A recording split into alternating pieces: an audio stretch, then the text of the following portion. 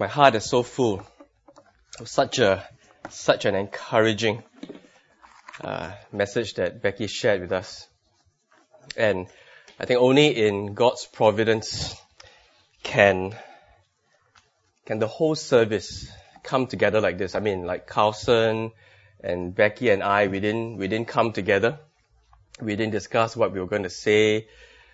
But just, Becky showing us from the field in a foreign country how God answers prayer, and how our text today providentially is on prayer. I mean, this is the way that we are running our Mission Sunday, that we will have a mission speaker come, but we will not burden the mission speaker with trying to share what's happening in the field, as well as, teach from the Bible as well. We want the person to be able to focus on updating us, getting us news from the front line, what's happening there. And then on with a shorter time, either Andrew or myself will share from the Bible something related to missions. So the decision was made that we would continue with Philippians. We won't choose, like special missions text. But in God's providence, it is, in a way, a missions text.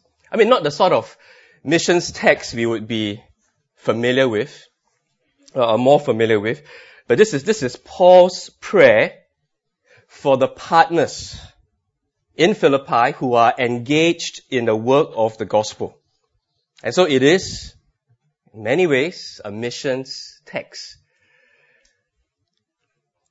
Now, those of you who have been here for a while now, somewhere around this time, you expect me to start praying, right? Andrew, he comes, he'll pray first, okay? But me, I will come, I'll talk first, then we'll pray. Now, so you are the observant type. Somewhere around this time, you expect me to get to prayer. But because we are focused on prayer, because this text is about prayer, I think it's important that we remind ourselves just who it is we are going to be praying to. Because so often, you just expect, okay, he will pray before he gets into the text. And then when I start praying, some of you might open the Bible, some of you might check the SMS, some of us, our minds would wander and, think what's going to happen after the service. No, we need to remind ourselves just who it is we are praying to. And I'm so thankful because I said, like Carlson and I, we didn't get together and discuss what we were going to do. But did you notice so many of the songs he chose focused on God as creator? And that's who we are praying to. That this is the God who made everything. That this is the God who is the reason that you and I are alive right now. See, on Tuesday, just this Tuesday, my granduncle, who's a pastor in the States, he woke up at night. He was feeling a bit cold. He went to the toilet. He had a heart attack and he died. See, just like that. I mean, no warning. He didn't suffer from anything. He was, as far as I knew, he was eating healthily. He was exercising, but just like the Lord said, okay, Daniel Chan, it's time.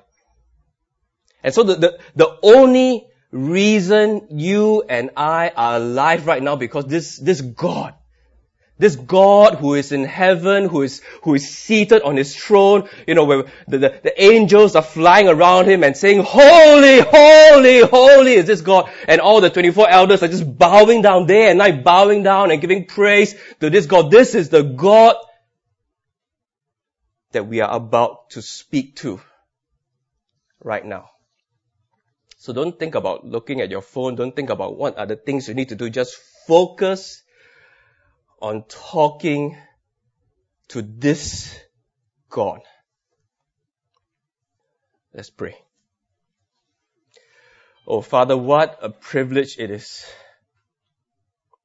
that we can come before you, we can call you our Father, And because of Jesus, we can have the assurance that what we say to you,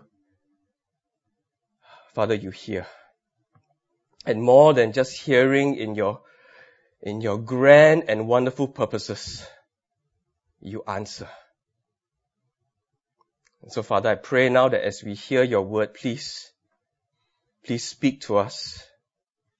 Please make this love that Paul prays for abound more and more in each one of us in knowledge and insight. That we would discern what is best. That we would be pure and blameless for the day of Christ. That we would be filled with the fruit of righteousness that comes through your precious Son. And we pray all this, that you might receive all the glory, all the praise. Thank you, Father. Amen. Now I want to make a confession. And the confession is this text. I mean, it's not the first time I'm teaching it, but I've always taught Philippians 1, 9 to 11 on its own.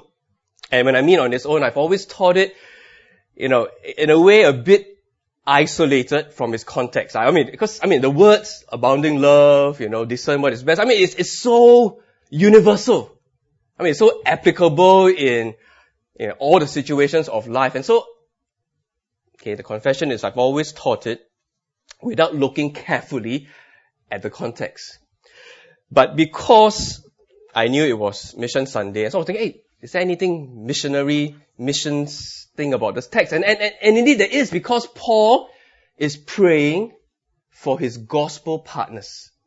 And in this whole letter, one of the big themes of Philippians is his trying to encourage them to more and more put the gospel first, more and more be, partners with him, single-minded, wholehearted in the work of the gospel. And so his prayer here is towards the end. What he tells them, he's continually praying for them, is so that they might indeed grow in their persevering and single-mindedness for the advancement of the gospel. It is a very missions-minded text and prayer. So the first thing he prays is he prays that their love may abound more and more in knowledge and depth of insight.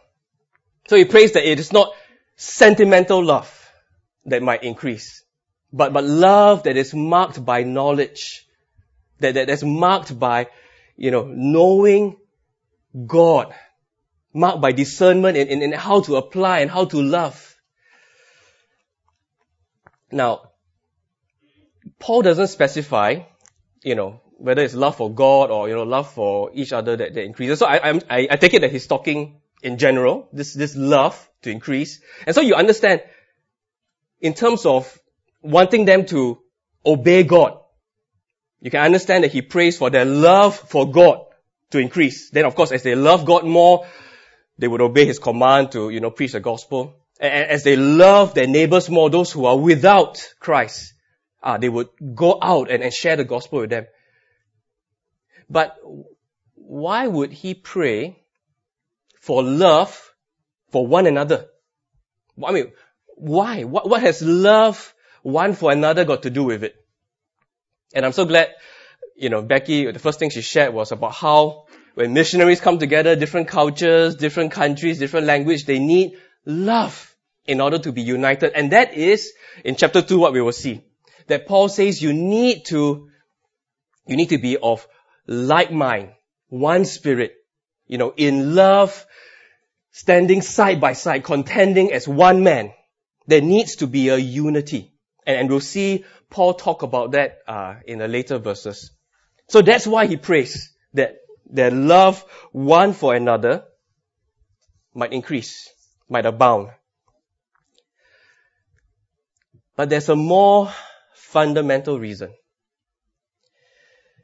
In John chapter 13 verse 35, the Lord Jesus said, "By this, everyone will know that you are my disciples, if you preach his word." Is that a reference? No.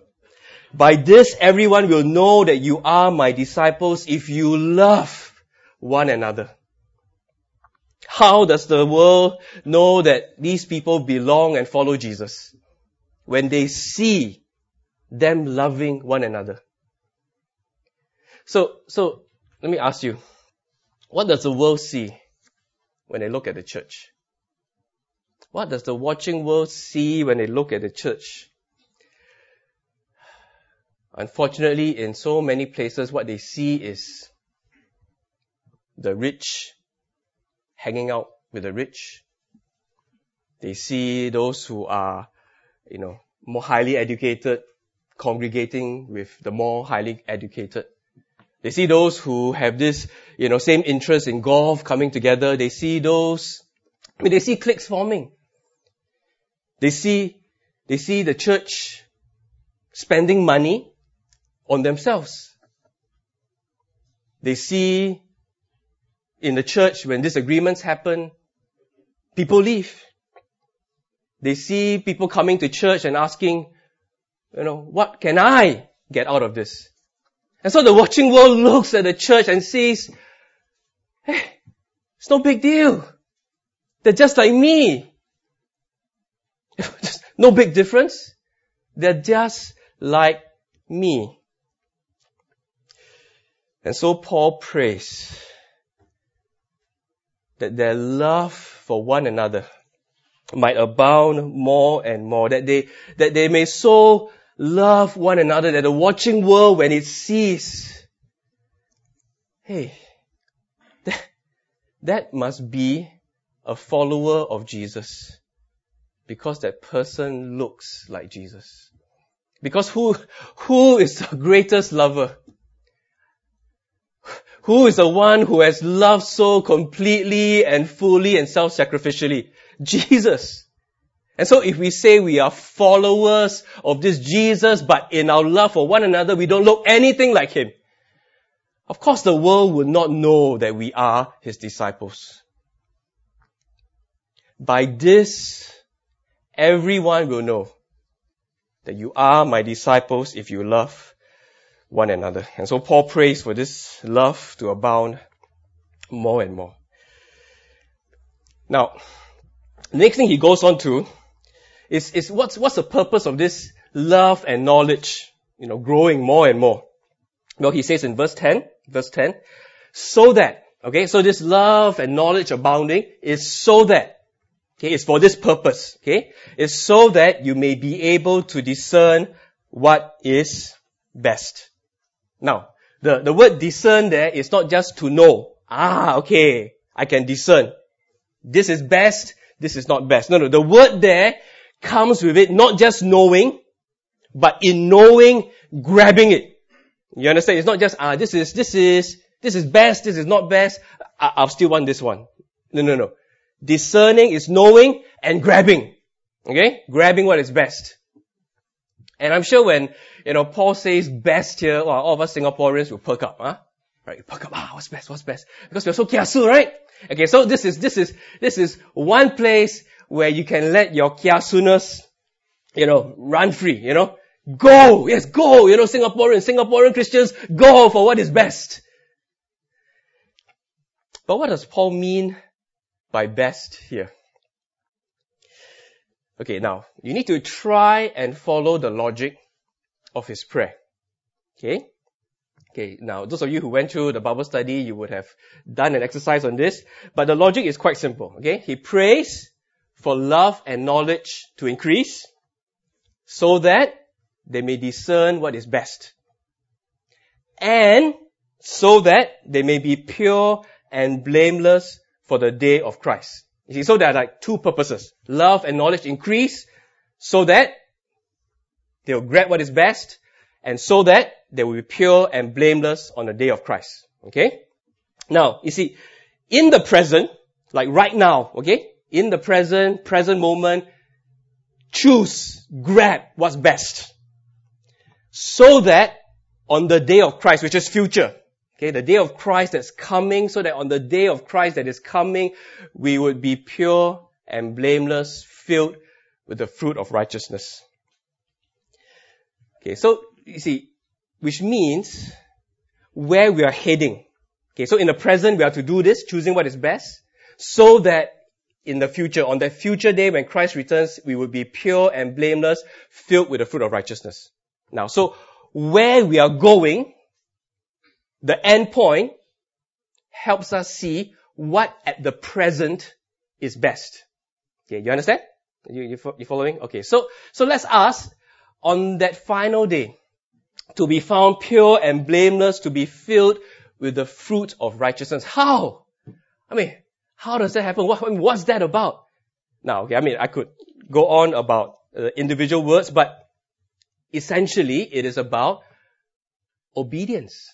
Right? Essentially it is about obeying God, obeying Jesus. Right? Then we'll be pure, we will be blameless, because we have obeyed, we'll be filled with the fruit of righteousness, because we've done the right thing, we've obeyed Him. We've got all this fruit of all this righteous obedience, righteous deeds behind us. Now, as you know, there are many commands in the Bible. But in the case of this prayer, this context where Paul is trying to encourage them to fuller and more committed gospel partnership.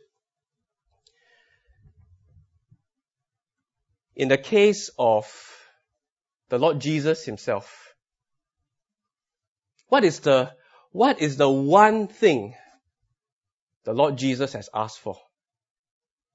Now, in the way that He's set it up, the way that He's emphasized, what is the one thing the Lord Jesus has asked for when He came back from the dead? The one command He gave was, go and make disciples of all the nations. That's the one thing He's asked for. He hasn't asked for, big programs. He hasn't asked for, many people to just raise their hands at a meeting. He's asked for disciples to be made. And so what is best? So if on that day, to be pure and blameless, filled with the fruit of righteousness, is that people who have obeyed the one thing, who have come and sought to give Jesus the one thing He's asked for. Which means, at the present, what is best is defined by obedience to the Great Commission. What in light of the Lord Jesus' Great Commission to all His disciples, the way He set it up, when He came back from the dead, this was the one thing He said. Go and make disciples of all the nations. And so in light of that, what today, in the present, is the best use of your time? What, according to your situation, would be the best use of your monetary resources? What would be the best use of your abilities? You must be even more Singaporean, right? You can't settle for what is best according to what other Singaporeans think is best. Right? You must go for what is best according to what God thinks is best. And so, in light of the Great Commission, what would be the best use of your time, money, and abilities?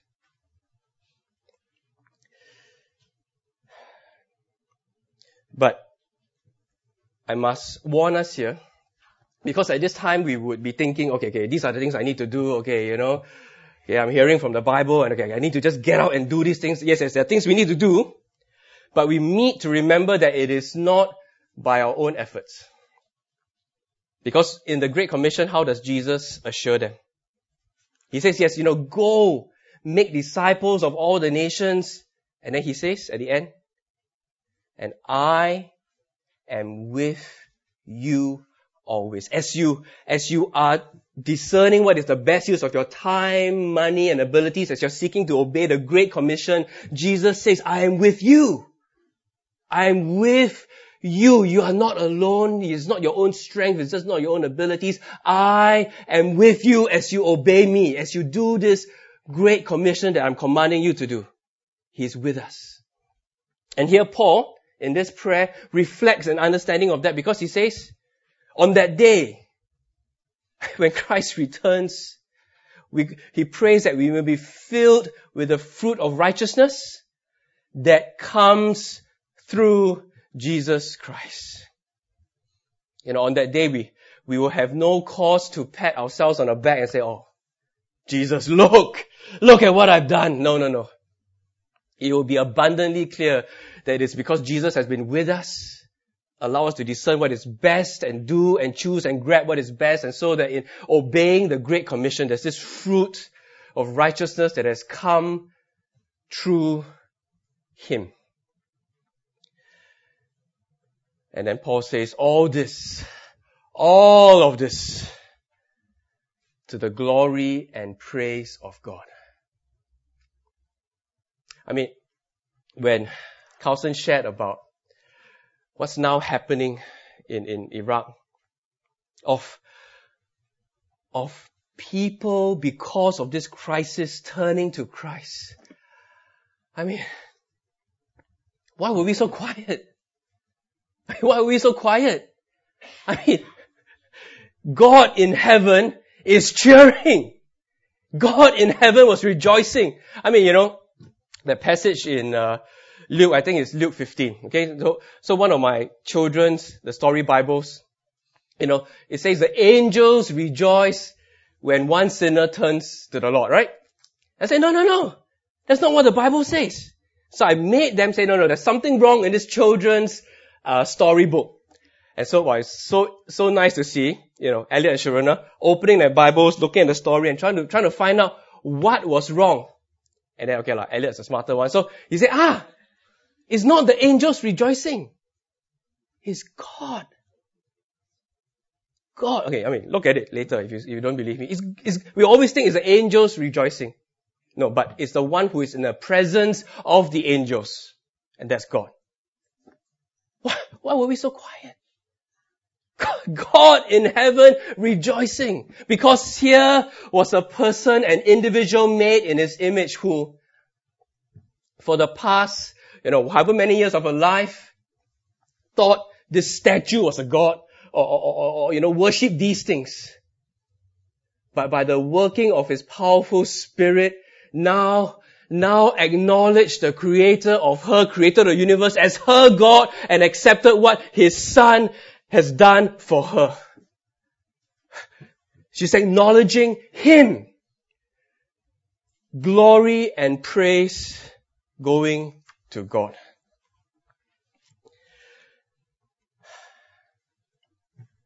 Okay.